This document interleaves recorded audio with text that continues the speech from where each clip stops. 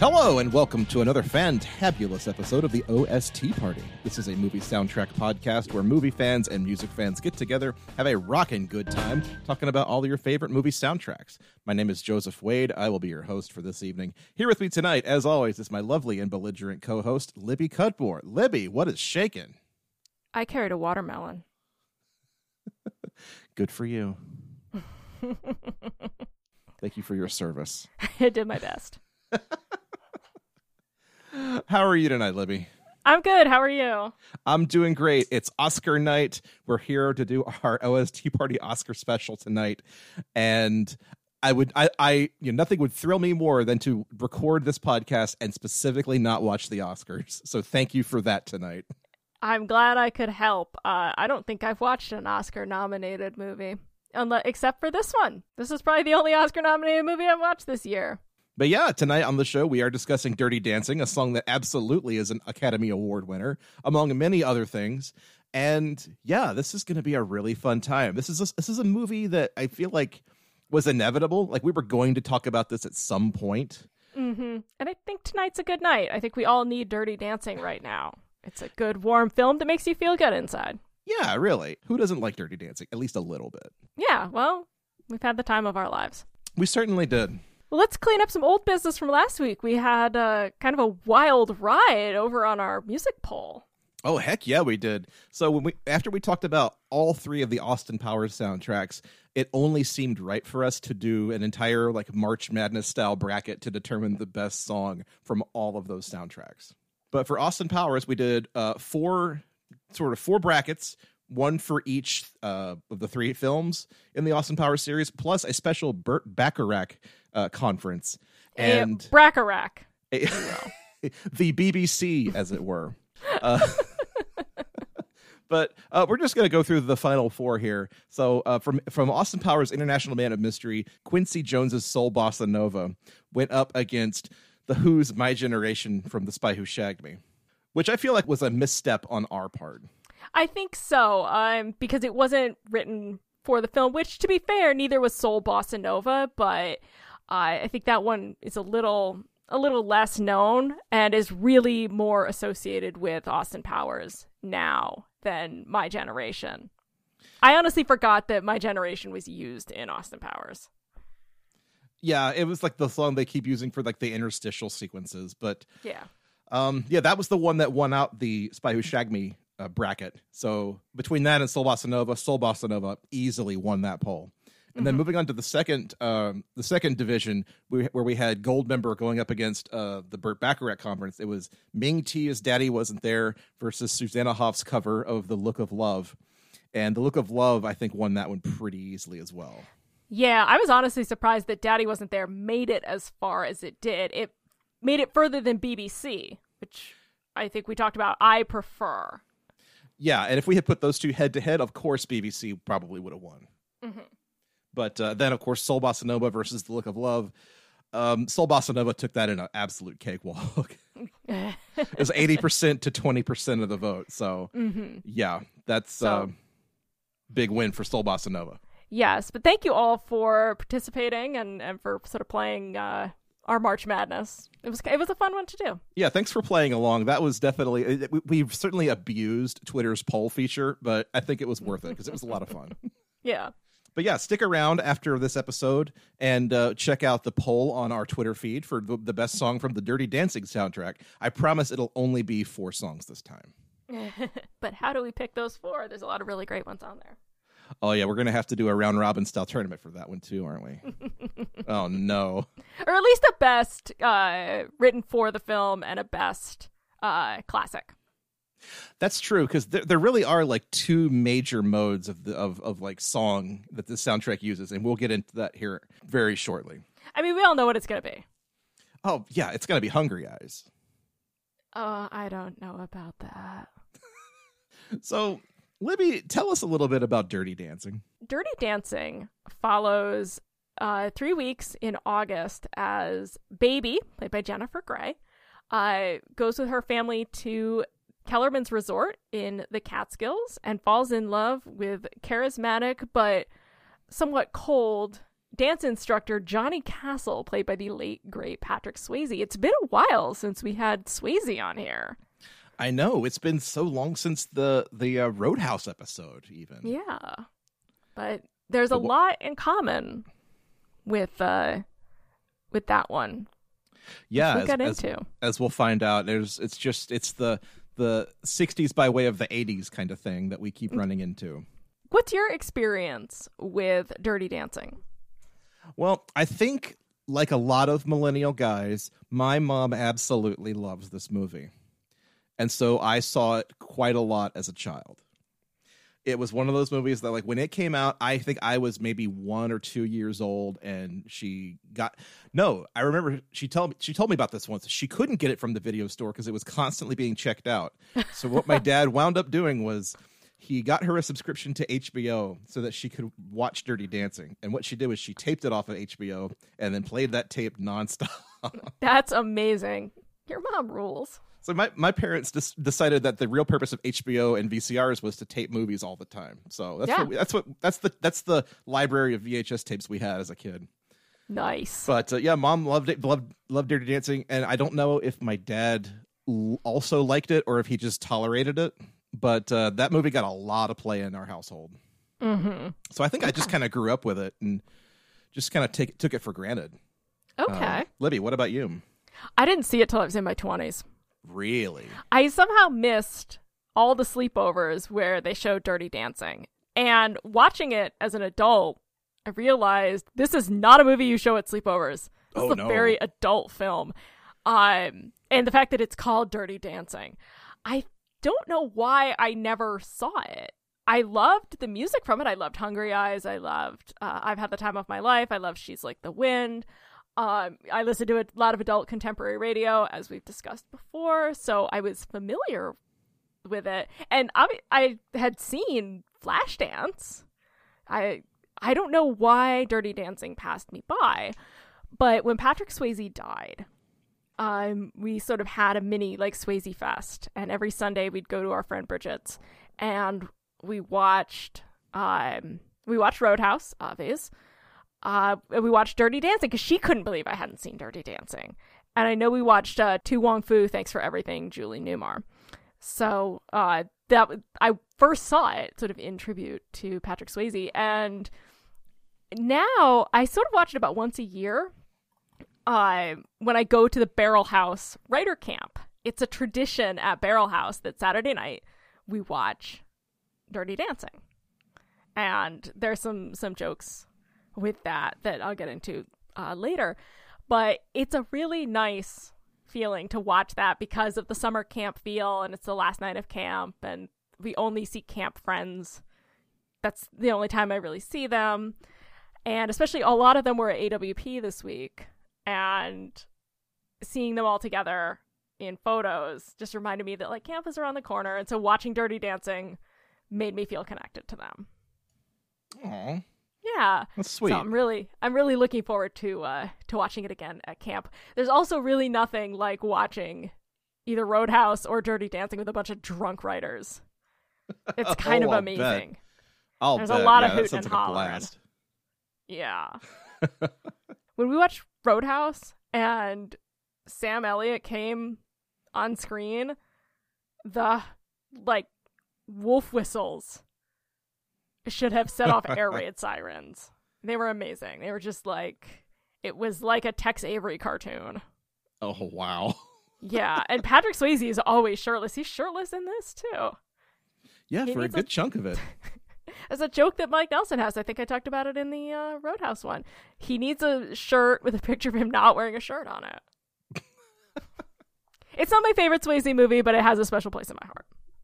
Yeah, and I think it's one that, for better or worse, people love it. People remember it because of the soundtrack, because the music is so good, and because it's iconic. Because the way the film uses the music is so good. The story itself is kind of whatever, but the music montages and the dance scenes are absolute aces. See, I think the story is incredible. When you really dig into it and mine it. And this is the kind of shit that I should have been doing for my thesis in grad school. Like, I should have really mined, like, Dirty Dancing, but I didn't. I think I wrote a short story collection or some shit like that. Should have mined literary themes in Dirty Dancing. So, I'm here for it. I'm trying to think of what the name of that thesis would be. Like, Johnny Castle, feminist hero. there you go. I was trying to think of a stupid chess pun, and it would not come to me. Honestly, I probably would have just called it Nobody Puts Baby in a Corner. Yeah, that's fair. It's the pain don't hurt of Dirty Dancing. I carried a watermelon, the progressive feminism of Dirty Dancing. Yes, exactly. There it is. There it is. Yeah, between Dirty Dancing and Roadhouse, like, I was thinking about this today. The line, I carried a watermelon from Dirty Dancing, and then the line, a polar bear fell on me, kind of hold the same kind of weight to me. They do. And they don't really mean anything, but they are very quotable for some reason. Well, before we even deign to touch the film itself, guess what? There is about 6 chapters worth of billboarding school we have to get through tonight. We're going to go to commencement. Yeah, this is a master's thesis all on its own. So first things first, the way the movie came out was kind of odd because, like, the soundtrack came out a month before the movie did. So then by the time the movie came out in August of 1987, the soundtrack had been out and was kind of a non-starter, like nobody cared. By the time the film actually came out in August, it opened 4th at the box office behind Stakeout, Born in East LA, and Can't Buy Me Love. Huh, okay. Not much of a hit at all, but then, like, over time, partly because of the soundtrack, it just sort of built steam and became this sort of juggernaut and wound up making $200 million on a $4 million budget. Like, it's absolutely huge. And then in September, the album finally, like, landed on the charts at number 77, September 19th. The number 1 album that week was the soundtrack to the film La Bamba. Okay. More dancing. More dancing and more, like, sort of 50s and 60s nostalgia. Yes. Which we'll definitely be getting into. But then Dirty Dancing itself hit number 1 in November and spent 9 weeks there at number 1. And it only got bumped off the top spot by George Michael's Faith in January of 1988. Okay. And then it spent about 8 or 9 weeks hanging around the top 3 while Faith was doing its thing at the top. Dirty Dancing takes number 1 again in March. And then it was again supplanted by George Michael's Faith in May. So it's just like duking it out. The first half of 88 was just like Dirty Dancing and George Michael going head to head. And then, like, they were both just destroyed when, like, the combination of Def Leppard and Van Halen and Guns N' Roses and Poison all, like, broke big on the top of the charts at the same time. Oh. Just ruined it for everybody. But Dirty Dancing, like, hung out in the top 10 for, like, the better part of a year. Like, the better part of 88 was, like, all Dirty Dancing all the time. And it finally dropped off the charts in July of 1989 after 96 weeks on the charts. And the number 1 album that week was, of course, Princess Batman soundtrack. Of course. Of course it was. The breakout hit of the soundtrack was I've Had the Time of My Life by Bill Medley and Jennifer Warnes. It won the Academy Award for Best Original Song, the Grammy Award for Best Pop Duo, and the Golden Globe for Best Original Song.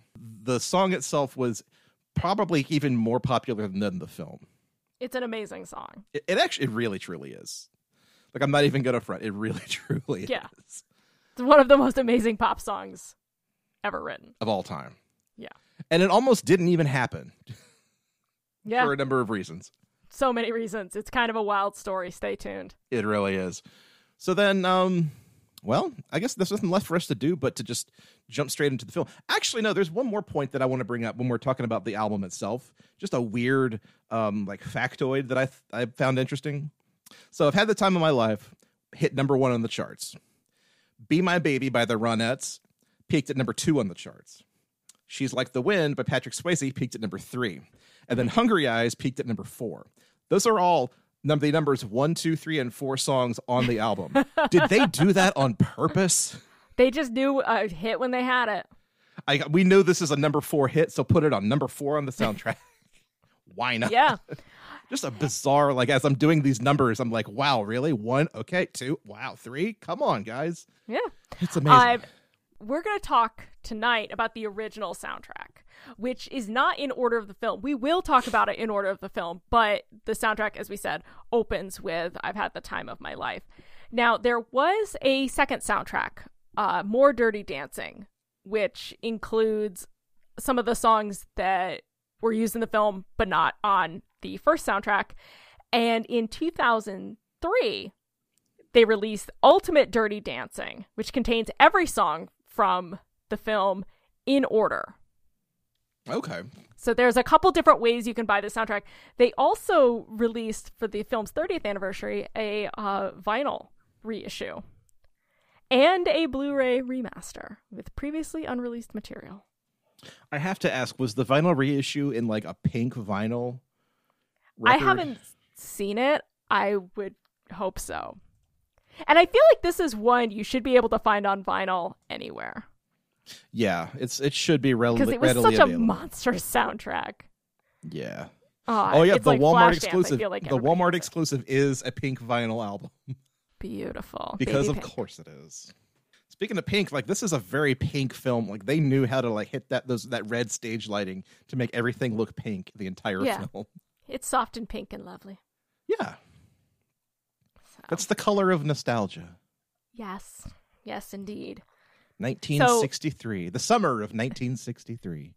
Yes, which we start in voiceover. So she's looking back on this summer Yeah.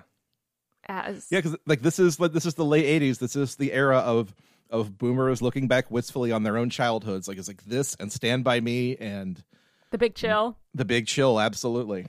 So we are in full boomer swing. Yeah, we are. So the film opens with the opening credits play out as the Ronettes' "Be My Baby" just storms onto the screen. I don't even know how else to describe it. It's just like boom. This is the Yes. Ronettes, everybody. Let's go to a clip. Make them turn their heads every place we go. So won't you please be my little baby? Say you'll be my darling. Be my baby now. R.I.P. Ronnie Spector. We lost her very, very recently. Yeah. We can't possibly cover how important this song is in just this podcast. We could do, honestly, a whole podcast episode just on Be My Baby. And I'm sure other people have. Her voice is so big and bold and also so little girlish and pleading. And once you hear this as the opening, like, how else could this film open? Exactly. Yeah. When you really sit down with it, for starters, her name is Baby. And she's going Why to... did how did I never make that connection? You Good never- Lord. Yeah, there's several Baby songs on here. Oh my God, get with it. But when you think about the song, she's going to be somebody's baby. She wants Johnny Castle to be her baby. Mm-hmm. She wants to be his baby. But there's also the father-daughter theme that we're going to see emerge later when she says, "I'll make you so proud of me." That's a reoccurring theme with her and her father, played by the late, great Jerry Orbach. Absolutely. Yeah. And so you could not find a more perfect needle drop to open your film with. If this had been written for the film, it wouldn't be this perfect. I want to go back now and do like an entire survey of like 80s movies that open with like 60s like girl group songs, because there's got to be a ton of them, you know? Yeah. Like off the top of my head, I can think of like this, Adventures in Babysitting, Gremlins did it. Like it's just a thing that they did in the 80s to make you instantly evoke like, oh, like the good old days of America, I guess. So, yeah, and also young women like on the cusp of adulthood. Yes. Because these voices were so not childlike, but they had those last sort of touches. Like still Of a little in the girl realm of like the growing up. innocent kind of, you know? Yes, but she's growing up. A lot of these girls were teenagers when these bands started. Yeah. And so I think that's why. And they work perfectly, yeah, because Adventures in Babysitting opens with "And Then He Kissed Me." Yeah. And yeah. it's that's a perfect needle drop. And it just, there's an innocence about love that is in those songs when the innocence of love is about to fall away, for good and for bad. And I think that's why 60s Motown girl groups are such a great start for these films about young women growing up. Yeah, and that's a perfect like segue into the rest of the film, because like it really is kind of Baby's journey into like kind of becoming an adult at the end of this film. In so many ways, she's a woman now. But yeah, so like the thing with Baby in this film is that she's heading off to college soon, and she wants to join the Peace Corps. And like a big thing about her character is that she wants to, to help people and change the world. The consequences kind of be damned. And that kind of ultimately is what gets her in trouble frequently in this film, is that she just cannot fathom that there are consequences for standing up to her father or hanging out with the dance instructors at this sort of weird Catskills summer camp kind of place. Mm-hmm. It's she has to learn a lot of things very quickly.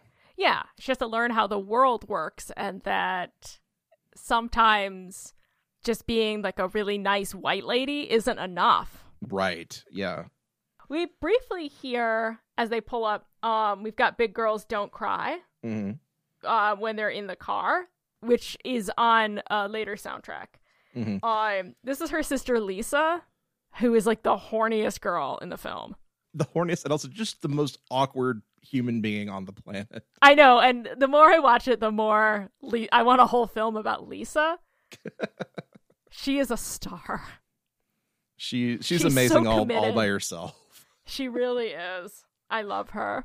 Lisa's my favorite character. This also, like, when we hear Big Girls Don't Cry, we also get, because they're driving to this resort, Kellerman's, and they're listening to the radio, and the DJ on the radio is played by Cousin Brucey, who is a real radio DJ from the 60s, but he still to this day does like nostalgia radio stuff on Sirius XM. Oh, nice. And for the life of me, I swear I could never hear this man's voice and not think it's Penn Jillette playing some character, because he sounds just like Penn Jillette to me. He does sound just like Penn Jillette.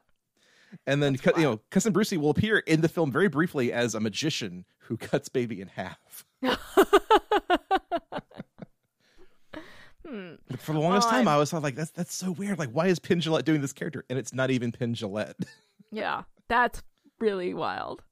So, she mentions briefly, just like, and I never thought I'd find a man as great as my dad. Like, you are 18. You should have had a date by now. Hold on. Just hold your horses. Yeah, because you get right in the saddle real fast. Have you held hands with another boy? I need to know. No, Daddy says that's gross. I guess. And but then again, also I feel that. I was a real late bloomer, so I feel Baby. I understand her. I mean, game recognized. But I didn't have like a weird daddy complex about it. I was just unpopular. That's fair. But I also like early on in the film, Time of My Life starts to kind of work its way into the score of the film. Yes. Did you hear it a little bit, like while Baby's walking around the resort, kind of looking at, checking things out? Yeah, it's a little. It's what they call foreshadowing. Yeah, or a little leitmotif. Yeah. Wayne Knight is the camp director. Yeah, what up, Newman? Yeah, we see him. This was like one of his first roles, I think, too. Yeah. And he's never not been Newman. Yeah, or Dennis Nedry. Yeah. He'll always be Dennis Nedry to me. That's fair. And we get the first dance instruction led by Penny. Once again, Cynthia Rhodes returning to the OST party.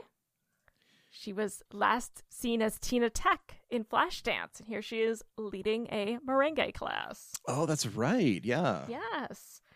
Baby, not great at it. No. No. Hardly anybody is very good at this. No, except for Cynthia Rhodes, who is an absolutely amazing dancer. Is just a 100% knockout star. Yes, she is beautiful and just moves like satin.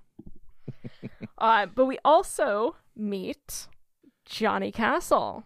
And we get sort of the underpinnings of the film as Kellerman tells everyone that they need to show the goddamn daughters a good time. This is literally the note that I wrote, and I'm sorry. Dance with the daughters, but don't fuck them. Pretty much. Now, I think what he's trying to say is be nice until it's time not to be nice. Now, hang on a minute here. Are you telling me that this is kind of a prequel to Roadhouse? This is where Dalton learns the metaphor, like the rule to be nice. It could be. This could be like one of Dalton's early jobs, or we could see it as Roadhouse for girls. I mean, that's also just Roadhouse. But this is like super soft Roadhouse. This is the PG. soft rock Roadhouse. Yeah, super soft birthday party Roadhouse. Aw. But it kind of is. There's a lot of themes that run through both. Because are you going to tell me that Johnny Castle is a real name? That's a made-up name. It's a great name. Dalton is his real name. The name is Johnny Castle. If you know what though, if a dude like Patrick Swayze looked at me and said, "My name is Johnny Castle," I would look at all 5'4" of him and say, "Your name is absolutely Johnny Castle. You look like a Johnny Castle." He looks like he can have any stupid name he wants. He's a lovely man, and we miss him dearly. We absolutely do. And yeah, no shade thrown at Patrick Swayze. We do miss this man. He was amazing. It blew my mind this morning when I started to do the math on how old Patrick Swayze was, and I realized he was 35 in this film, and I'm 35 now. And I'm looking at this man like, what happened to me? Oh. But he tells Robbie to just put a pickle on everyone's plate and leave the hard stuff to me. And Robbie intends fully on putting a pickle on every girl's plate. Ew. Sorry. Gross. Sorry. Someone had to say it. And boy, does he ever. Does he ever? He gets around. I mean, he puts a pickle on the wrong plate, if you're asking me, but that's the plot of the movie right there. Part of it, yeah. So we see Baby's first day, and it's not going great. She has to dance with Neil, who is Kellerman's... Is it his grandson? Is it his nephew? I think it's his grandson. It's like Kellerman the Third, I guess. Yeah, and he sucks. He's the worst. Well, it's hard because, like, who's worse, Robbie or Neil? I don't know. Robbie's a piece of shit, but Kellerman is just sleazeball about it. Yeah, but Robbie later tries to give her a copy of The Fountainhead. Oh, yeah, point Robbie. That's true. Okay. I forgot about that. I want to talk briefly, though, about the magician show and Wayne Knight telling jokes, because I just watched Mel Brooks live at the Geffen, which we talked about back on our Mel Brooks episode when we talked about hope for the best, expect the worst. Right. And he talks about being one of these Borscht Belt comedians. Yeah, that's where he got his start. Yeah, doing these routines in the Catskills, and where he would, be a comedian, but also a busboy, but also, entertain guests around the pool and wrangle the rowboats. And I love the really, really super niche Jewishness of this film, because these resorts don't really exist anymore. No. And this captures them in a really lovely way. And it tells that story, and I love that. And it kind of captures them at the moment when they started to fade away, too. Mm-hmm. And, we're about to head into the summer of love, and things are really going to change. So these last moments of innocence for a lot of things. Just, again, trying to tie that back to a previous episode. We actually get to see that in this film with Wayne Knight. And... So you're saying Wayne Knight's character absolutely could have gotten a job, working for Sid Caesar on TV and then making the producers. I get that. Yeah, I can see that. It tracks. Absolutely. If not for having, gotten eaten by a bunch of Dilophosaurus. Listen, we can't all work with Michael Jordan, okay? But Baby is just not having any of this because it's boring. So she sneaks away. And we get our next song, which is Tom Johnson singing Where Are You Tonight? Yeah, let's go to a clip.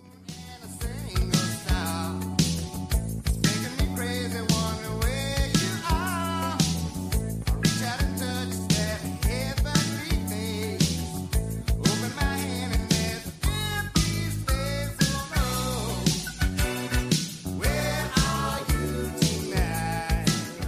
Now, my first question is, does this fit at all?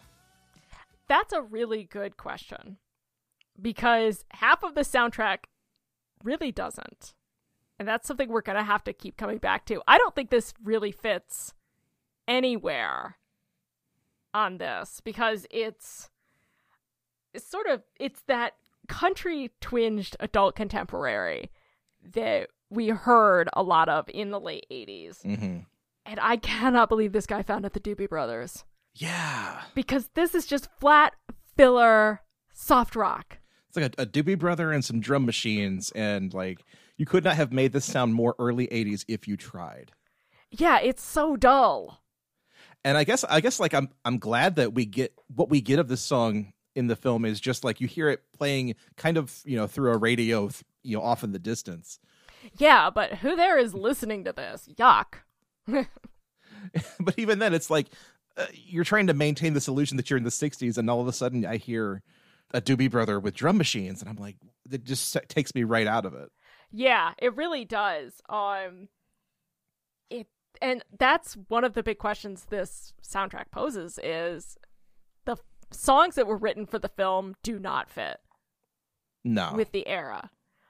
So what does a soundtrack that's a period piece like this, does it owe you to have its soundtrack sound like the period it takes place in? You think about something like That Thing You Do.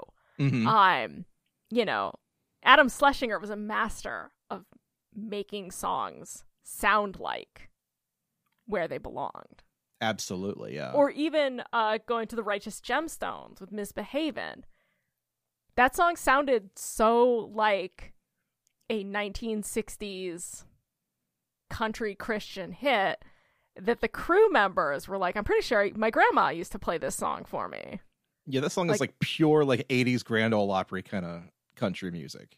Yes, and so I don't know if it's a product of the 80s that it was just like, we're just going to put this song in there. And it doesn't matter if it matches because we've got, the Ronettes. It's like we've got our hit already. We can just phone in the rest of these songs. Yeah, which is kind of what part of this album feels like. Is like they just phoned in the back half of this album. Yeah, it's a very, very strange album when you look at it as a whole because it really is divided between the 60s and the 80s. Right. And no in between. And I wonder if part of like the popularity of the 60s songs is that like at that point in the 80s, even into today, like those 60s songs, that 50s and 60s songs that survived, those are the good ones. So of course we love them. Mm-hmm. But then in the 80s, well, who do we get? Well, we're going to get a Doobie Brother. We're going to get the Blow Monkeys. We're going to get one of the we're going to get Bill Medley, I guess. Like, does that, are they going to produce great hits? One or two of them might, but for the most part, yeah, it's just, we need songs for our soundtrack and we don't have a lot of time. They reach back to the 60s. Obviously, Eric Carmen was at the Raspberries. Yep, but that's true. They don't sound like the 60s. No. So are these playing, as we say, live? Like you said, this is coming from a radio, but it's not.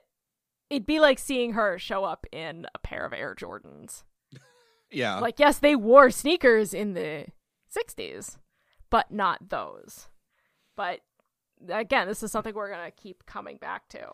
And two, I guess it also just becomes a factor of like, this is the 80s looking back on the 60s, so we're going to give them a little bit of leeway there. Yeah. And so, but then is 80s Baby applying her 80s knowledge to her memories of the 60s. Right. I think that's a level of like meta text that's a little too advanced for Dirty Dancing. I think. I'll put it in my thesis. All right. That's fair. So what we're saying is this song is fine. No, what I'm saying is this song is garbage. Oh, okay. So let's move on. Yeah. It also is at the very tail end of the soundtrack. They knew they didn't have anything good here. Yeah. And we're spending way too much time on this because the better and more important song is coming right after this. Oh, God. Which is not on the soundtrack, but is absolutely worth talking about. It's the Contours' "Do You Love Me?" and Libby. We got to talk about this one. We do. Let's go to a clip. Do you love me? I can feel it move. Do you love me? I'm in the groove. Do you love me? Do you love me? Now that I can dance. Watch me now. Work it out, baby. Now, this is playing as everyone, all the dance instructors, are having like a raucous party. They're playing the Contours. Do You Love Me? Now, some of you may remember this song because we previously talked about it on Teen Wolf 2. A fact that I had completely forgotten about. Yes, it awoke something in me when I was watching this. Like something that I had buried really deep down, and I guess now I have to go kill the Prime Minister of Malaysia. Like it was deep down in there. Just suddenly had visions of Jason Bateman dressed like the Joker singing "Do You Love Me?" Yes! And it ruined my day. It ruined To be your day to perfectly the honest, point where I you had just started angrily texting me about it, and I had no idea what you were talking about. Yeah, and then you're like, oh shit, yeah, it was in Teen Wolf too. And they came out the same year, didn't they? They did, yeah. I think Dirty Dancing came out like a month before Teen Wolf 2 did. It came out, but it came out in August. Yeah. Teen Wolf 2 came out in November. Oof. So, and we talk about that if you go back and listen to our Teen Wolf episode, which I recommend you do. We're quite tortured by the whole thing. They beat him to it. They really did. And their scene is, it's for starters, it's a cover by a band called Ragtime, which we think is just Jason Bateman. Their scene is a little more of a set piece. Here, it could have been any song. I mean, it's sexy and it really works. But they built a whole set piece around Do You Love Me? Right. So. And but yeah, here, this is like one of the more iconic scenes in the film, and we're gonna find out that like all of the iconic scenes are all of the dancing scenes. Well, yeah, it's called Dirty It's called Dancing. Dirty Dancing for a reason, but like I don't even know what to say about this because it's just this is the dance instructors just like grinding up on each other like there's no tomorrow. Yeah, they're having more fun than I've ever had in my whole life. And They're they're going crazy. And they're at work. I know. Like they're having more fun than the actual vacationers are having at their own resort. Because they're wild and free and young. They're not buttoned up doctors like playing croquet. Yeah, they're not downstairs doing the mambo or the waltz with, an 80-year-old woman. And this shows a generational divide. Yeah. We're going to start seeing youth movements through the 60s, and they're stepping away from their parents. They're really having their own movement. They're free, they're sexually liberated. Summer of Love is coming up, and they're not tied down by the man. Yeah, like the social mores of dancing are do not apply to them. Yes, they are just there to like drink beer and have fun and do sexually charged dances. Wow. Honestly, with the May. yeah, and I love that. As I said, they're having so much fun, and obviously Johnny and Penny show up, and they just smoke the whole dance floor. Oh yeah. And we find out that they're not dating from Bobby, Johnny's cousin, who informs Baby like, no, they're just buddies, like they're friends. It's like, oh, you can just dance with a person and not want to date them? Like, yeah. Yeah, dancing is for everybody, and I love that because I love dancing. So, and I don't get to do it. Obviously, COVID shut down a lot of my dancing, but I used to love going out dancing. It's so fun. Wow, I miss it a lot. But That's a shame. Yeah. Yeah. We also get Otis Redding's Love Man, and Johnny like seductively gives her a come hither and sort of shows her some sexy dancing. Kind of basically just starts air humping.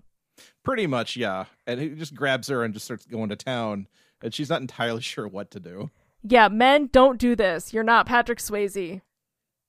No. Do not do this. I knew a guy back in college. Have I talked about Naked Dave on this podcast before? I don't think so. No. I feel like you would have remembered Naked Dave. Yeah. Naked Dave was a guy I went to college with. I do not remember his last name. And he moved like Patrick Swayze, but all the time. Like, he would just be talking to you, and he would be, like, undulating his hips. Oh, God. Saying nothing. Just say, hey. Hey, what's You up? okay on that history test? Yeah, I think I got an A. It was pretty good. Do you want to go streaking? No! Yikes. Leave me alone. Stop humping the air. You're going to get the air pregnant. It's really... I have a lot of Naked Dave stories, but they're best told in person because you really have to see the undulating, but... No, I think I'm okay. Oh no, you're going to hear them one day. Okay. And I love how, like, Elaine Bennis awkward Baby is. I'm not the world's greatest dancer, but I'm better than her. She's so awkward. She is. She is very, like, very stiff and very, like, it's...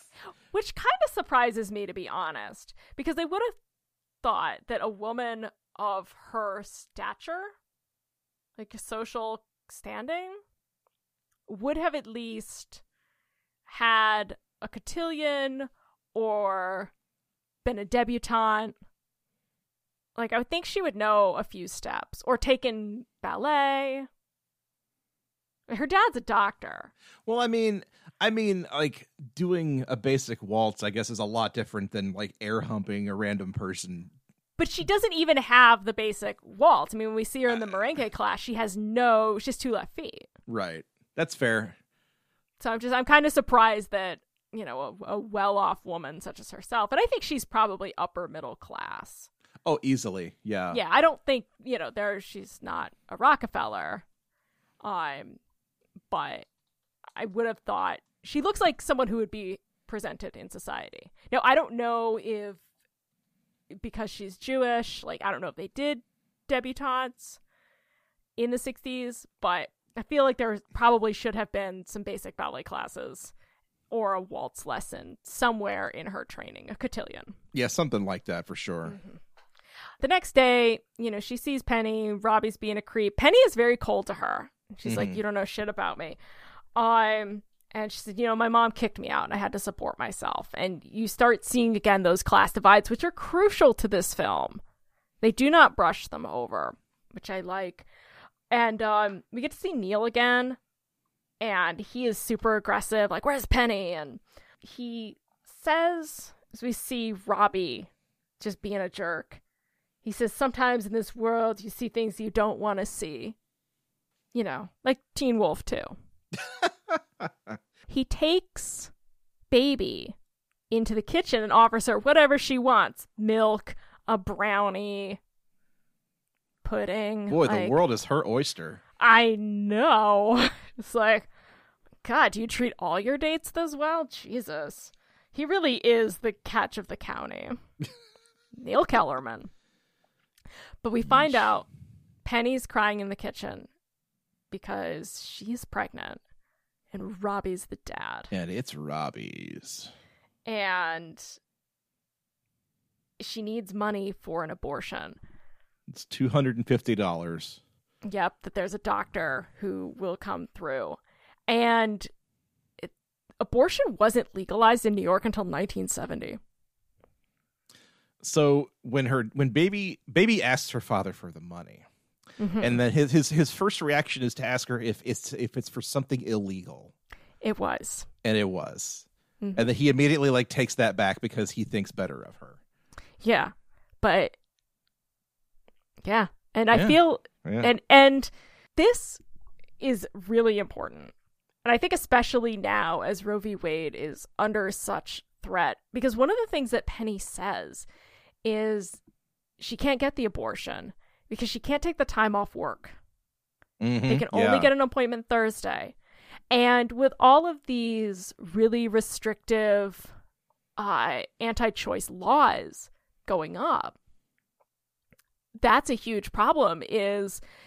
Abortion is still legal in New York, but if you live in Texas, how the fuck are you supposed to get to New York? Especially if you're a low-income woman, because, you know, Greg Abbott's mistress is always going to be able to get an abortion. But the woman working at the gas station isn't. And that's on full display here. And when we talk about the class struggles of Dirty Dancing, I think that's a really important point of it, is that abortion isn't accessible if you can't get the time off work. Right, and it's tokenized as being, or no, that's not the right word, but it's turned into like this weird privilege. Like if you can pay for it, if you can afford it, like sure, let's go for it. But it's not available to everybody the way it should be. Yeah, and she's gonna lose her job if she goes through with it. And I like that it's never like, oh, should I keep the baby? Like, nope, and everyone supports her. Yep, like everyone gets it like right away, like, okay, this is what has to be done. Yeah, you are making this choice because you are not ready to raise a child, and that's what you were going to do, and we love you and we're going to support you. And everyone really rallies around Penny, including Baby, who she has just met this woman. And this she's woman like, does "I not will like help her. you." Yeah, I will help you because this is what you need. And that's a beautiful thing. Mm-hmm. And it's helping women. perfectly in keeping with like what we know about Baby and who she is, the kind of person she is. Yeah, but it's also, as we're going to later find out, she blindly thinks like, yeah, she'll go to a good doctor. So, Right. If he's a doctor, he must be, good at his job. like her dad. Exactly. So, but we'll get into that. She agrees, though, that she is going to learn all of Penny's steps and do the show so that Penny can have this abortion. Mm-hmm. That's awesome. Baby is so good. As Baby and Penny are talking about this, we've got Stay by Maurice Williams and the Zodiacs. Let's go to a clip.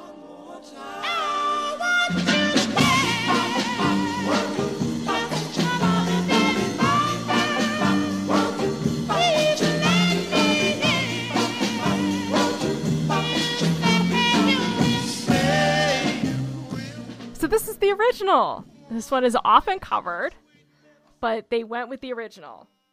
I appreciate that. I do. It's got this sort of reggae tinge to it, Just a little bit, yeah. which I really like. I like this one a lot better than the 1,000 other covers.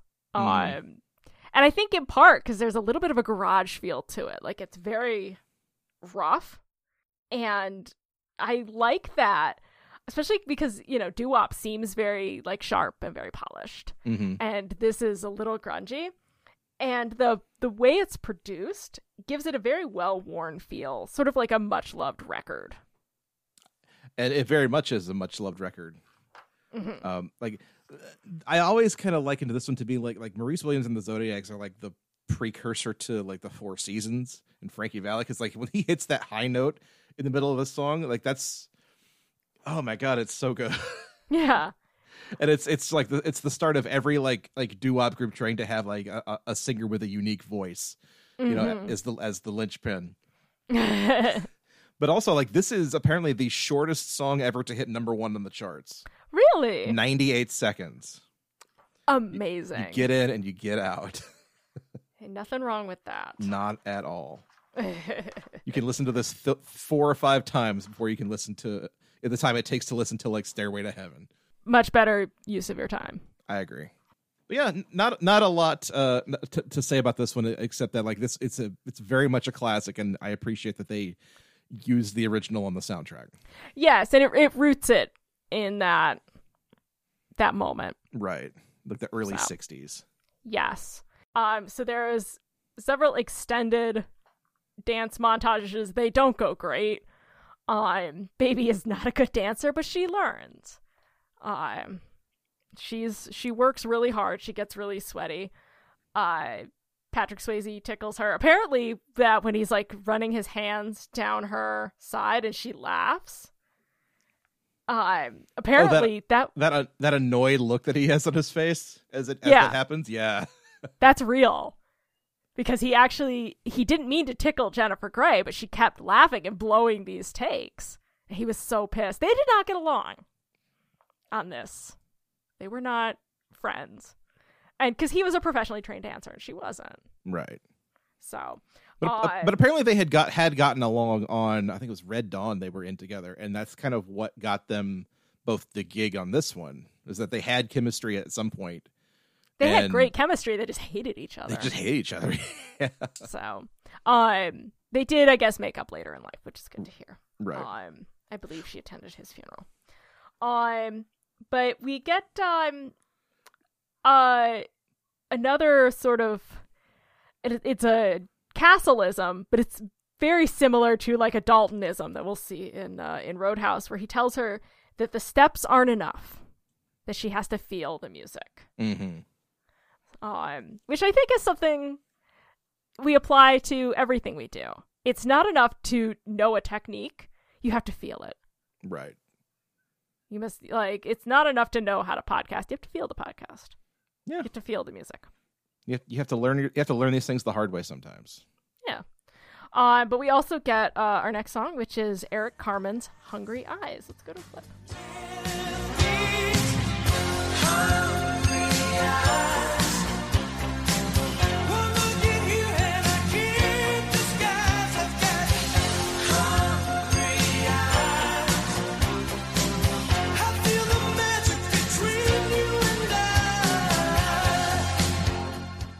So the first thing I want to say about Hungry Eyes is like, I love the music video for this because it's just so like perfect 1980s cheese. Like you get the big sax solo in the middle of this song. Oh god, that sax solo. And you think you're gonna get like a Clarence Clemens or somebody to come in and do this. No, it's like the sexy lady that they've done up to star in this video. She does the sax solo. It's amazing. Beautiful. So tell me the story behind this song. This is one, and we're going to see this a couple more times on the album, but when producer Jimmy Einer approached Eric Carmen about this, he said no. He thought that soundtrack music had horrible deaths. That is a direct quote. And he wanted to wreck his career the old-fashioned way, namely being a lunatic and a Trump supporter. Of course, naturally. But he just kept on him, and eventually we got Hungry Eyes. This one was written by Frankie Prevetta with John DiNicola. And I've got stories about John DiNicola later, but this was one of the songs that they wrote. And it was, again, a monster hit. I don't know how I feel about this song. I think the verses are really sexy. I think the chorus is a little cheesy. It's a lot cheesy. What are you talking about? It's so cheesy. And like I kind of love it, but I also cringe just like a little bit because I used to really love this song, and I think this was one of those songs, as we talked about with Crazy for You back on Vision Quest, that I had probably heard a scrap of somewhere and always wanted to hear the rest. And then I distinctly remember I heard it on the bus, like playing on the radio on the bus. I was like, there it is. There's that song. So it was Hungry Eyes from the Dirty Dancing soundtrack. Yep. It's the sax really dates it though. It gets extremely 80s. It really does. And again, like that, it takes you right out of the 60s vibe of the whole movie. Mm-hmm. It's like, oh right, this is an 80s pop, song that I can hear on the radio right now. Not, this is not Maurice Williams and the Zodiacs by far. No, it is 100% 1987 coming at you. But like you compare this to like Time of My Life, like this song has such a huge like sweaty boomer dad kind of energy to it. Yes, there it is. There it is. This is the song a divorced dad sings at a karaoke night. Oh God, you're making it worse. I love it. Never stop. I don't dislike the song, but like that is very much the vibe that I get off of it. Yeah, I love this song a lot more when I was a kid. This one hasn't aged well with me. But we also we've got a couple songs coming right in a row here in these, like, getting ready for the dance montage, because we also get Overload by Zappacosta, which plays when Johnny Castle breaks into his own car. Let's go to the clip. Here's a little bit of sympathy. You got me on my knees. I burned throughout the night, and I can't live without your love.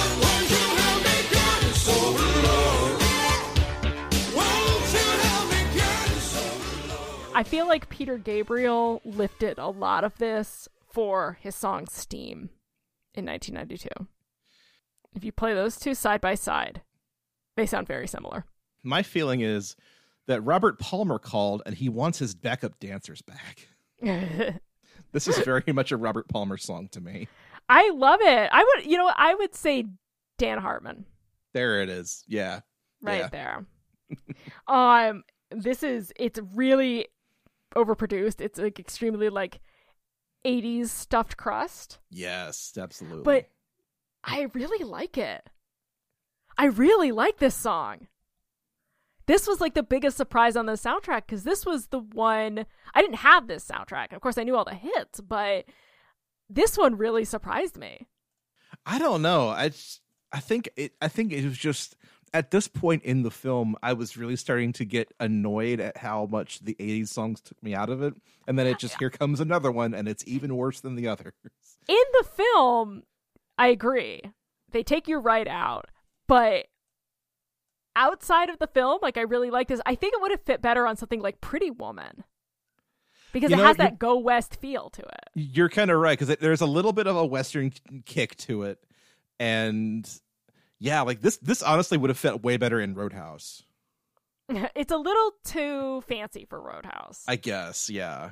It's pretty fancy. It's a little too city boy. Well, then have the Jeff Healey band play it. I don't know. Yeah, it's fine. I don't dislike it, but it is extremely 80s. I like it. It doesn't fit in the film at all. But I like it on its own. But I do love the scene where like Johnny decides that he's going to take Baby out to the middle of nowhere to practice some dancing. And it's raining and he can't get into his car because, the keys are locked in the car. So he just smashes the window. It's like, you know what? Fuck it. Who cares? Yeah. And it's played in such a way where it feels like they didn't mean to.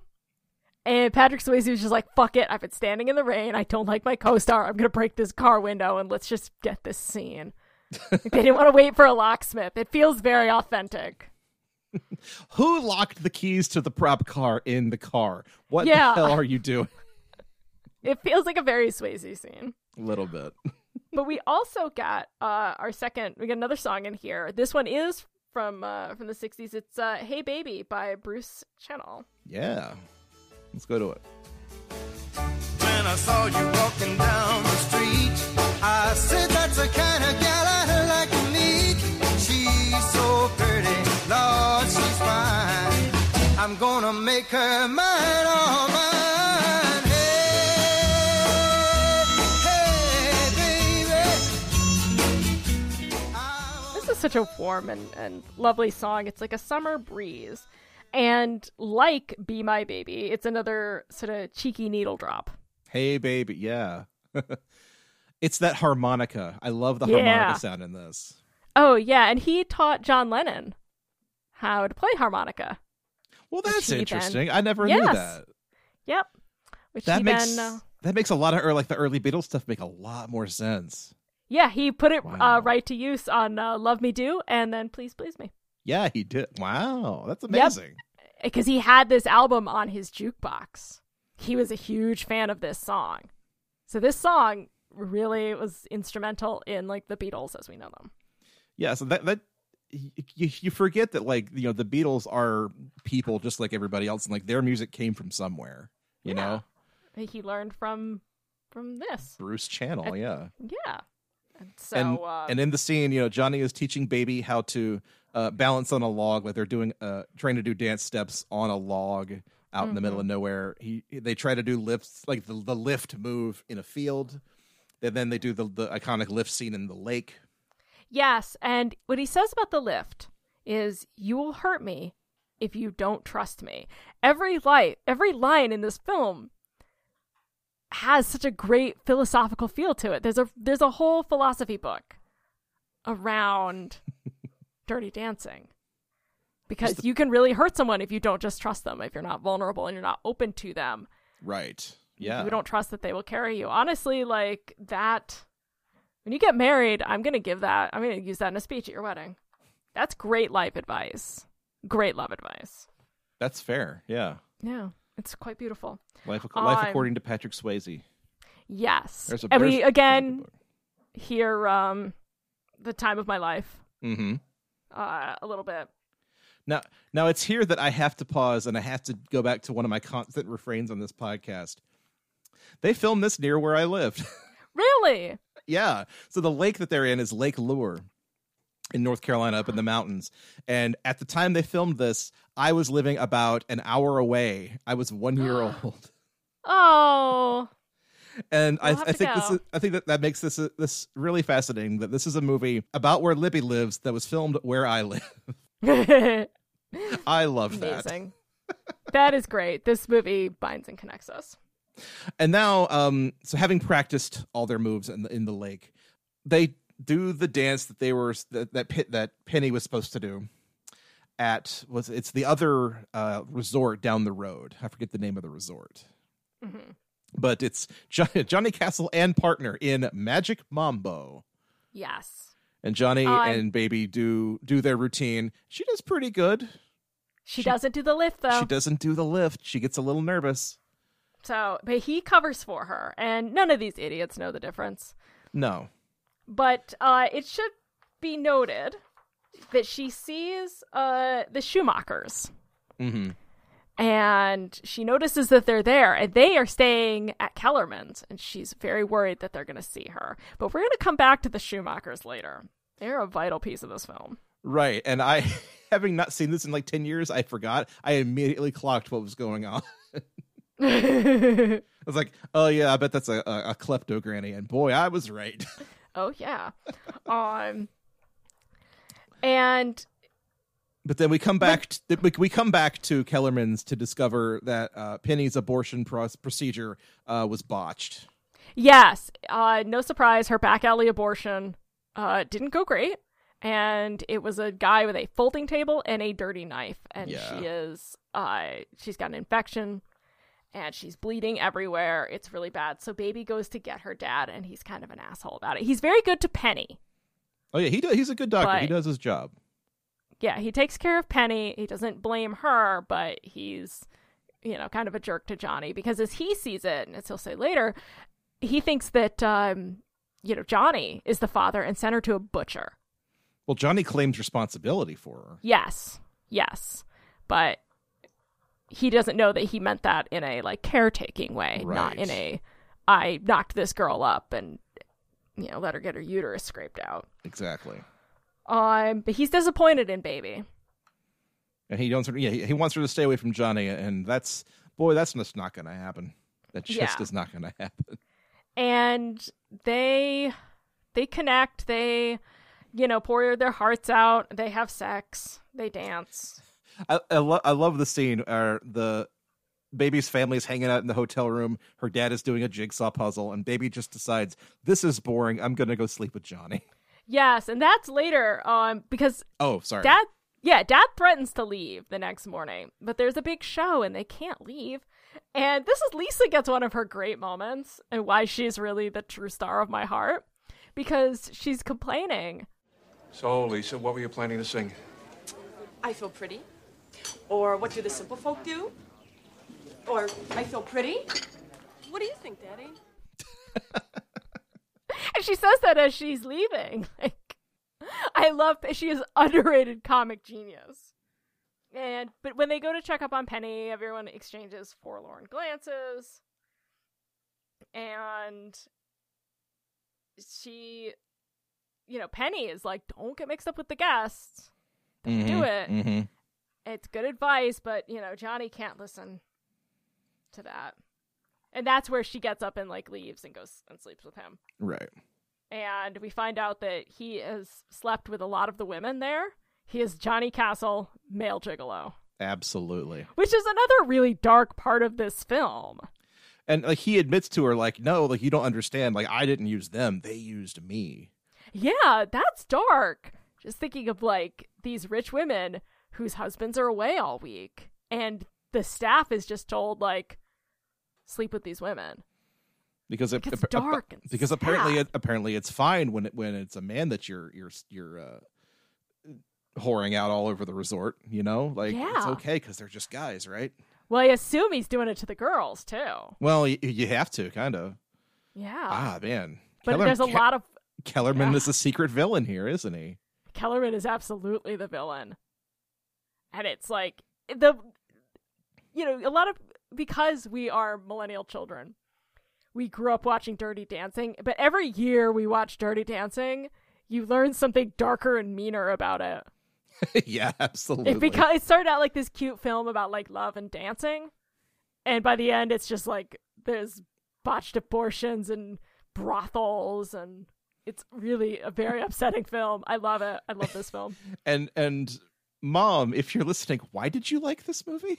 I know. It's pretty dramatic. But like moms also love Special Victims Unit. Yeah, that's true. Yeah. Yeesh.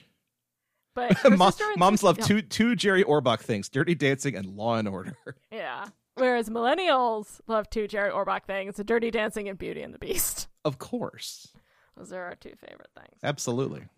Her sister announces she's going to go all the way with Robbie and gets in a really solid burn. I've decided to go all the way with Robbie. It's just wrong this way. It should be with someone. It should be with someone that you sort of love. Oh, come on. You wouldn't care if I humped the entire army, as long as they were on the right side of the Ho Chi Minh Trail. What you care about is that you're not Daddy's girl anymore. Which Oh, is yeah. a solid burn from Lisa. Oh, yeah. Lisa, it did not come to play. I love her. Lisa has words for baby and her stupid humanitarianism. Well, because it's a very like self-serving humanitarianism. I Yeah, think for in a lot of real. ways, Yeah. it's she would definitely baby would go to New Orleans and stand around like posing for pictures, building Katrina houses, not actually build them. God, you're right. Yeah. Yeah. I want to love baby. I want to feel best for her, but I also know that she probably would, if this was made right now, she would have a very curated Instagram Probably so. of her with a lot of black children. She'd be like, I'm going to Africa. Like, where? Africa. She doesn't seem that bright. It's all the same, right? Yeah, exactly. It's not, actually. But we get to Love is Strange. Mhm. Playing the men play volleyball, the women bunny hop, and Patrick Swayze and Jennifer Grey dance. So here's Mickey and Sylvia, Love is Strange. Let's go to a clip.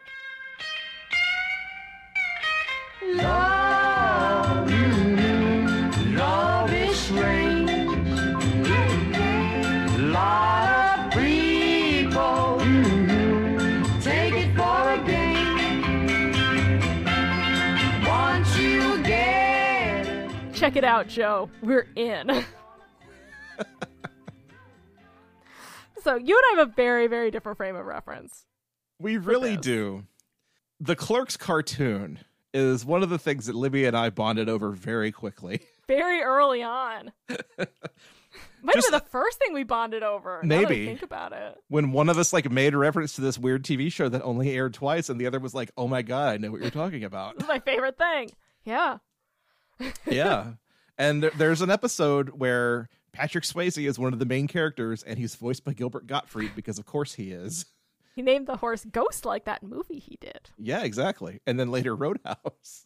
But at a certain point in this episode, our characters just randomly hear the opening strings of Love is Strange, and then Jay and Silent Bob around the corner are dancing with a monkey. Yeah. Apparently, they wanted to use, I think it was Hungry Eyes, and the producers of Dirty Dancing said no. And so they just defaulted to Love is Strange. Which works better because it's a monkey. Yeah. And I didn't make the connection in my head that that's from Dirty Dancing. And Yeah, that's the Patrick Swayze episode. Like, that didn't occur to me until today. Yeah, because it's not like immediately apparent. It's not Hungry Eyes. Yeah, and I think because, like, Love is Strange and it's a monkey, it's like, oh, they're, attracted to this monkey. I didn't even think about the song. It was like, oh, it's just some weird song, whatever. Yeah. No, it is a Patrick Swayze movie song reference. Which is deep, and I love that. A wonderful deep cut. Yes. That said, I don't like this song and it makes me uncomfortable. It's not my favorite. Like they play act the song in the movie, and I always hate that when they do that in movies. I do. It's like, don't play air guitar, Patrick. Don't. No one Don't who's do ever that. played air guitar has ever done it well. No, you look like an idiot. Yeah. No. But Neil comes in. Neil. Fucking And Neil. I thought you always do the mambo. Huh? And why not dance this year's final dance to the pachanga? Right. Johnny Castle has to say yes. He needs this job. Yeah. And later, we get in sort of these interim scenes, we get the Blow Monkeys covering Leslie Gore's "You Don't Own Me." Let's go to a clip. Yeah. Don't say I can't go with other boys. Don't tell me what to do, and don't tell me what to say. Please, when I go out with you, don't. I have a lot of questions about this song. Yeah. I have a lot of questions about this song and its inclusion in the film. Like, okay, so obviously Leslie Gore, Right. again, Yeah. 1960s music. I don't know if a very camp gay version fits the tone of this film. It certainly hits much differently than the Leslie Gore version would have. Yes, and I love Dr. Roberts' voice, and I'm normally all about this sound. Don't call it sophistopop. He hates that. Okay. It's silky and spooky and camp as hell. Right. It does not fit here. It does not fit here at all. This is probably the soundtrack's biggest misstep. Especially when, like, this is the only instance on here where they just had a modern artist cover a 60s song instead of just using the 60s song. Yeah. And like And- you could have done the whole album like that, or you could have done it all with 60 songs, but then they just randomly said, you know what? Let's just shake things up for this one. Yeah, let's get the Blow Monkeys, who are a British pop band. Right. And this plays right before Johnny just kicks the absolute shit out of Robbie. Mm-hmm. And even like pulls back like he's gonna rip his throat out. But he decides, no, he's not going to rip his throat out. He's better than that. That's right. Again, it's Roadhouse for girls. Yeah. We We would have to wait until Roadhouse to get that payoff. to get the throat rip. No, this cover of "You Don't Owe Me" is bad. It's really it's a big misstep here. It would have gone well into Wong Fu, Yeah, I could see that. I could see that working. but absolutely not here. Holy shit! 100% no. No, thank you. Shit! Yikes! But so then one of the final turns in the movie happens here, because at some point Johnny is basically propositioned by one of the guests at the hotel.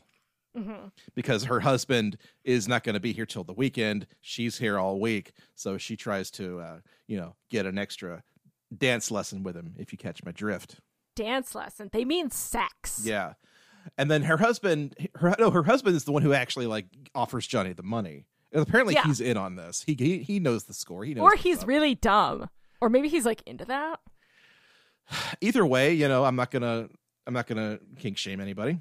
No. But Johnny has to refuse because no, I'm not gonna He's play in like love that. with Baby. He's in love with Baby at this point. And so we later discover, as Lisa is going to Robbie's cabin, and the next song on our soundtrack plays, that Robbie has already been propositioned by this lady, and Yes. they're doing the thing in his cabin. Yes. And that song is Yes. It's also called By- Yes. Yes, by Mary Clayton. Let's go to a clip.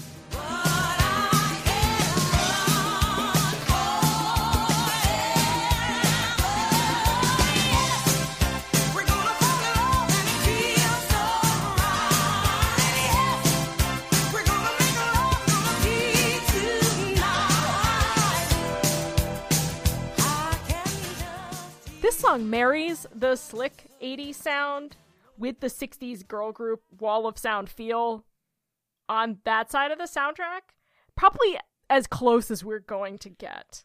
Yeah, it works. It works better than the other attempts at doing this. Mm-hmm. And I think you could probably put some studio filtering on it and make it sound like a 60s recording. And musically, I don't know if you'd be able to tell the difference. Probably not. So, for as much as they play in the film, no, you wouldn't really notice. Yeah, you could pass this as a 60s song. Now, Mary Clayton was a backing vocalist, most notably on Gimme Shelter by the Rolling Stones. Yeah. But I found out a fun fact in researching for this podcast. In 1989, she and Eric Carmen covered Almost Paradise from Footloose. Oh, wow. That's cool. Yeah, this is... Dirty Dancing is kind of Footloose for Jews. Okay. I'll let you make that distinction. I'll let you have that one.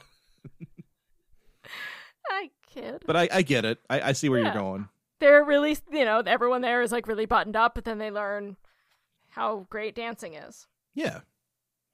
So, but Mrs. Pressman is not taking this not sleeping with Johnny shit well, because she's not taking it lying down. Wait, no, she kind of is. She absolutely is. And she accuses Johnny of stealing Mr. Pressman's wallet. Mm-hmm. And Baby points out it's probably the Schumachers, and Johnny gets fired anyway. Because Baby has to then give Johnny his alibi, which is that he couldn't have been Johnny because he was with her all night. Yeah, and her dad is disappointed in her, but she's disappointed in him too, because as she puts it, you say I should help people, but only people who look like me. Mm-hmm. And I think that hits old Daddy Orbach there. Yeah. Yeah. But it turns out the Schumachers did take the wallets. Yeah. And are wanted in Arizona. And that makes Dirty Dancing a crime film. Congratulations. Yes, this is absolutely a crime film. Ripped from the headlines, just like Law and Order. Exactly. But Johnny, like I said, still gets fired and he has to leave. And we get Patrick Swayze singing She's Like the Wind over a sad, rainy montage. Let's go to a clip. Her body close to me, can't look in her eyes. She's out of my league. Just a fool to believe I am anything she needs. She's like the wind. If this was anyone other than Patrick Swayze, I would consider it overwrought, soft rock schlock. But it's Swayze, so I'm going to let it pass. It absolutely is overwrought schlock, but so much. But it works. Yeah, I love it. It's so overwrought drama. I'm so here for it. You know what's weird though? As many times as I've heard this song in my life, I somehow had never put two and two together and realized this was from Dirty Dancing. Well, it almost wasn't. Yes, it was okay. originally written for 1984's Granville, USA, another Patrick Swayze film. It was supposed to be about Jamie Lee Curtis's character. I could not tell you about Granville, USA. I read a synopsis of it earlier. I remember none of it. I think it has to do with cars. You could have made all of that up, and I would believe you. Yes. Now, he wrote this about his wife, Lisa. Oh, that's adorable. Which is very sweet. They had a little bit of a Dirty Dancing thing going on. She was a student at his mom's dance studio when she was 14 and he was 18. Mm-hmm. So, however, they were married 34 years until his death. Yeah. That's a shame.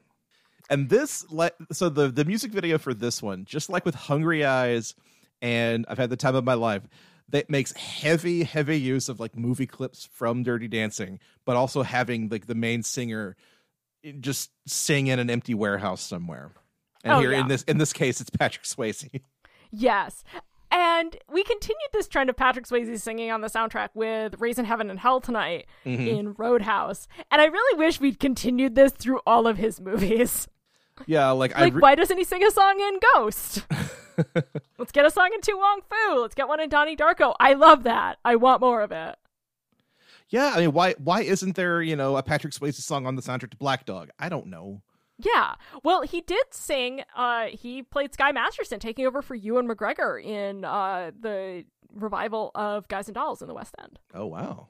Yeah. No, he had taken over. I would have, if I had known that, I would have gone back to the UK and seen that production again. Mm-hmm. That's amazing. I loved Ewan McGregor in it. I would have loved Patrick Swayze. But yeah, he can sing all right. He's an excellent dancer. Yeah, he sings just fine. I've got sings no real problems.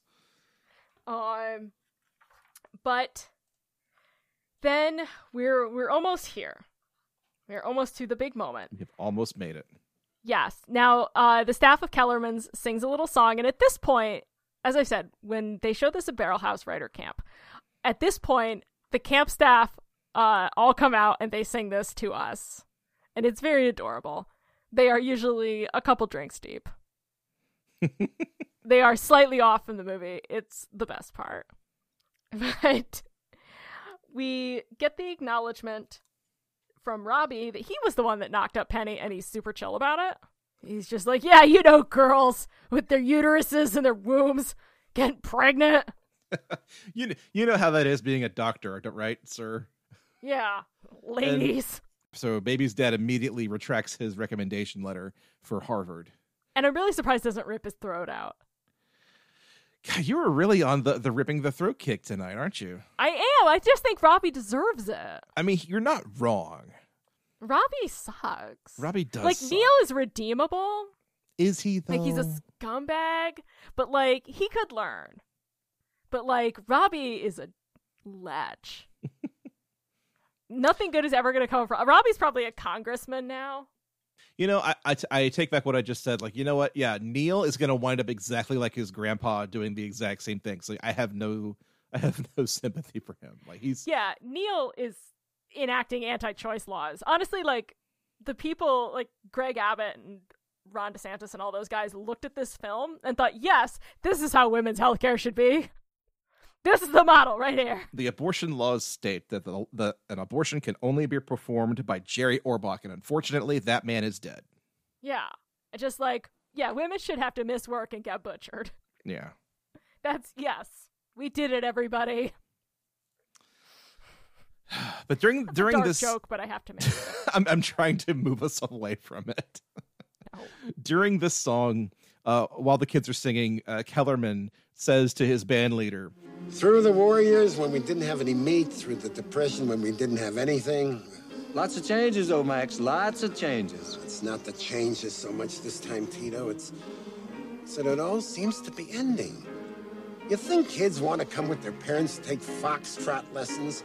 Trips to Europe, that's what the kids want. Oh, these good old days of ours. Isn't it sad? Isn't it terribly sad that America will no longer be great? And yeah, that he says this to his black band leader exactly. who can't vote. Exactly. It's like, oh, Barf, just shut up and dance.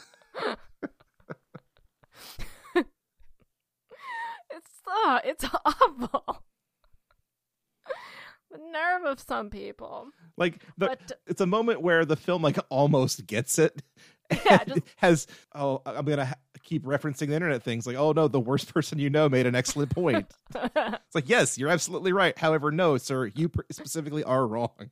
Yes, but things are about to really change because who has come back but Johnny in his leather jacket? It's Johnny. He's back. He's now morphed completely into Dalton. Exactly. Full on Dalton mode.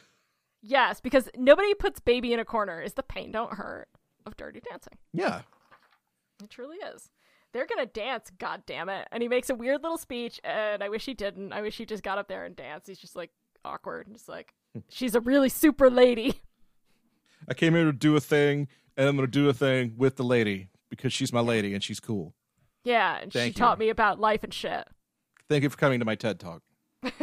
And then we get possibly the greatest song ever written. Here is Bill Medley and Jennifer Warren's I've Had the Time of My Life.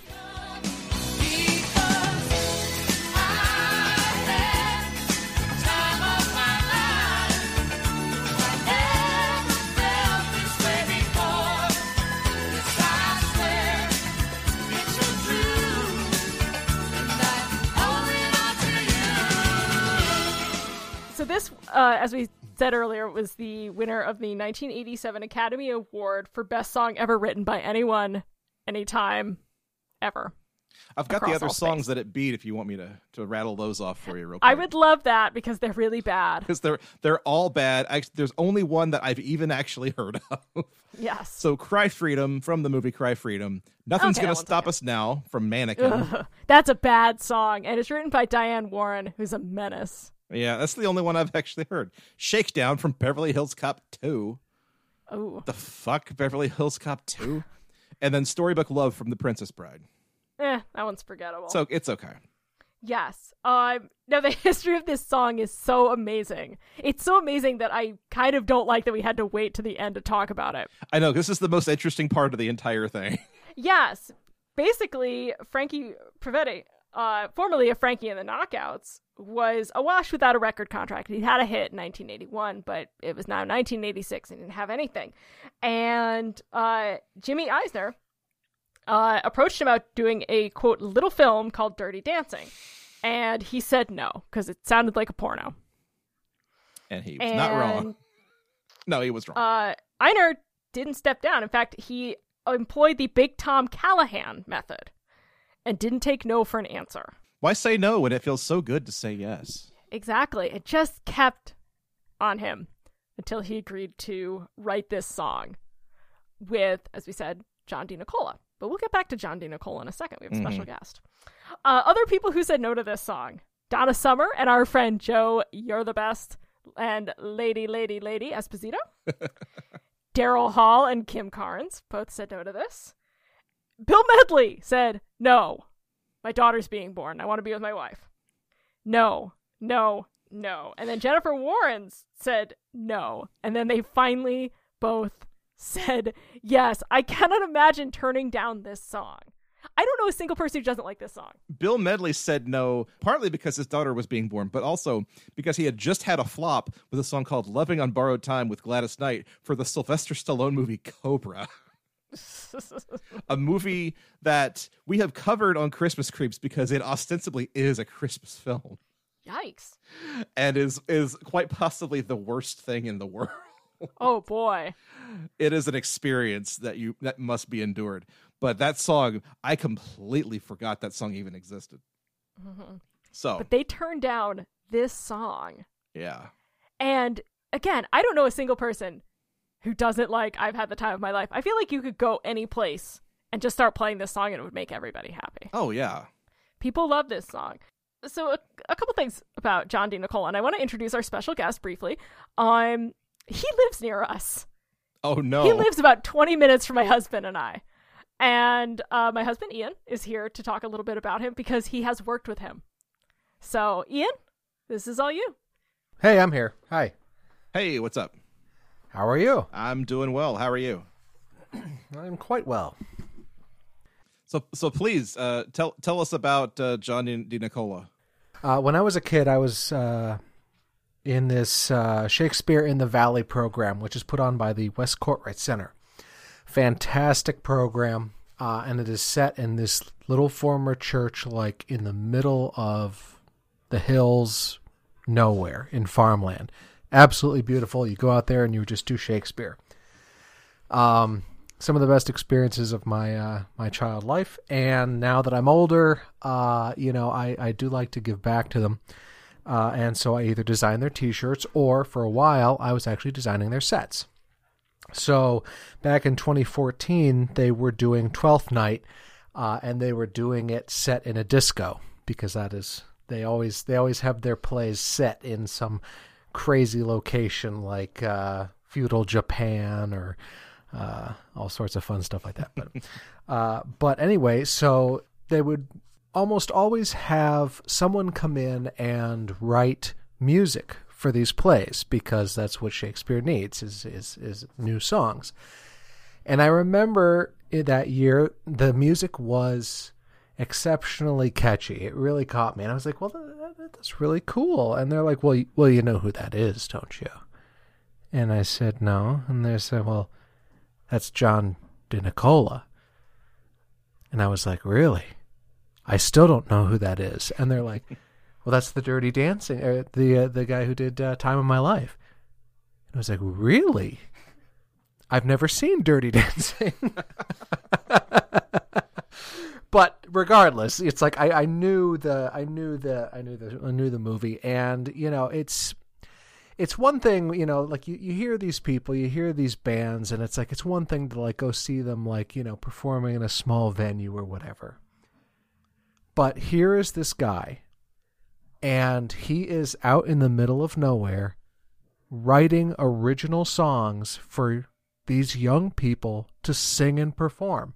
And he's playing live under a little tiny pop-up tent, like during this play.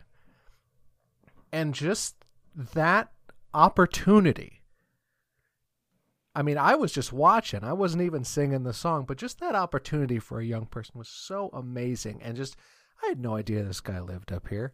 And the fact that he's willing to do that, to just like show up and be like, yeah, I'll write some original music for you, no problem. Like, that's amazing. That is an opportunity not to be missed. And I mean, he wrote 5 original songs for this play of Twelfth Night, and they were so good that I actually went up to him and I said, can I get a copy of these? Because I really enjoy them. And he was nice enough to come back, and he actually during one of the performances he actually recorded it live. Now I have no idea if he recorded these songs in his studio when he wrote them or what. But if he didn't, there's a very good chance that I have one of only a couple MP3 files of these songs out there. Wow. Which is, you know, written by this guy, which is amazing. And I remember a few years after the fact, I sort of found them again, and I sent, because I knew some of the kids who had been involved, and, you know, I sort of sent them over to him, like, hey, look what I found. And, you know, you can hear him singing on it, and, you know, it's a little bit raucous. It's not as polished as like a studio album, but, you know, it's got that kind of fun raucousness of kids singing, and you can hear the audience laughing and clapping, and there's something absolutely beautiful about it. And one of the songs, which is called I'll Be Your Light, I love that song. Like, it is like a hug. And it just, you know, it's just fantastic. So, you know, I was just sort of in the peripheral of him while he was working. And yeah, from everything I saw, he was a amazingly generous artist and musician to give back to those kids. So that's amazing. That's my experience. Yeah. All right, so I'm going to turn it back over to Libby, unless you got any other questions. No, I don't know what to say to that. That's a really cool experience, though. That's awesome. All right, here she is. Thanks, Ian. Wow, Ian, thanks for that. Yeah, that was really cool. That's an amazing memory. I know, and just again, that guy lives so close to us, and he got to work with him, this Oscar winner. I do want to say one more thing though about John DeNicola. He gave us this song, this iconic song, but he also produced a band called Kara's Flowers, which went on to become Maroon 5. Are you fucking kidding me? I knew there had to be a turn somewhere in there. There had to be a catch. God. He was too good. Ugh. Yeah. But he released an acoustic version of this on his debut album, which actually only came out in 2019. Oh, wow. Yeah. Now somehow and a cover of Hungry Eyes as well. Right. Oh, okay. Now somehow the original cut of Time of My Life was like 7 minutes long. Mm-hmm. And a lot more horn section. Right. And I feel like that's the version they used in the film because they really prolong it during the dance number. Yes, and they had to cut it down very quickly because they moved up the release date. Right. And without telling them. So they're like, oh shoot, we better cut this. So, and they're actually dancing to a demo version. Mm-hmm. That's not the Jennifer Warren's Bill Medley version. You can tell that they were actually listening to it because you get that one close up where Johnny is like mouthing the words to Baby. Mm-hmm. The song's at least actually playing. Yeah, no, it's the version they filmed to Right. is not the Jennifer Warren's Bill Medley version. Right, it's not It's the demo. It's the original, yeah. So that appears actually on Frankie Pravetti's album. He's got that demo. It's a hidden track. Okay. Yeah, you can hear that. But yeah, this song, it hit number 1 on the Billboard Hot 100 for exactly 1 week in November of '87. It's like right when the film kind of peaked. And then I guess later that winter is when it came out on video, and then the album like got big again, and everybody started picking up on video, or in my mom's case, taping it off HBO. Mm-hmm. And it was the biggest thing in the world for like 2 or 3 years there. Yeah. No, and still, I feel like this song has to be played at every wedding. Oh, yeah. Really, if you really want people to have the time of their life, like play this to the point where Jennifer Warren's, when she was recording her part, she had this scene playing so that she could really get the emotion of that. Because you watch this scene and you just feel it. You feel it so hard. Mm-hmm. It's like And everything's building to this one moment, and it's the perfect song for that finale. And it really, feels really is. so good. You're just so happy. You're happy. They're all happy. All the stiffness is gone. Everyone is dancing with everybody else. Lisa and Neil are dancing together. Or Lisa trying, at also least. completely steals the show, by the way, with her hula song. Good Lord. We didn't even talk about Amazing. that. No. She steals the show, and it's the best. It's delightful and embarrassing in both the best ways. Which that actress co-wrote that song. I believe that. She gave it her all. Good for her.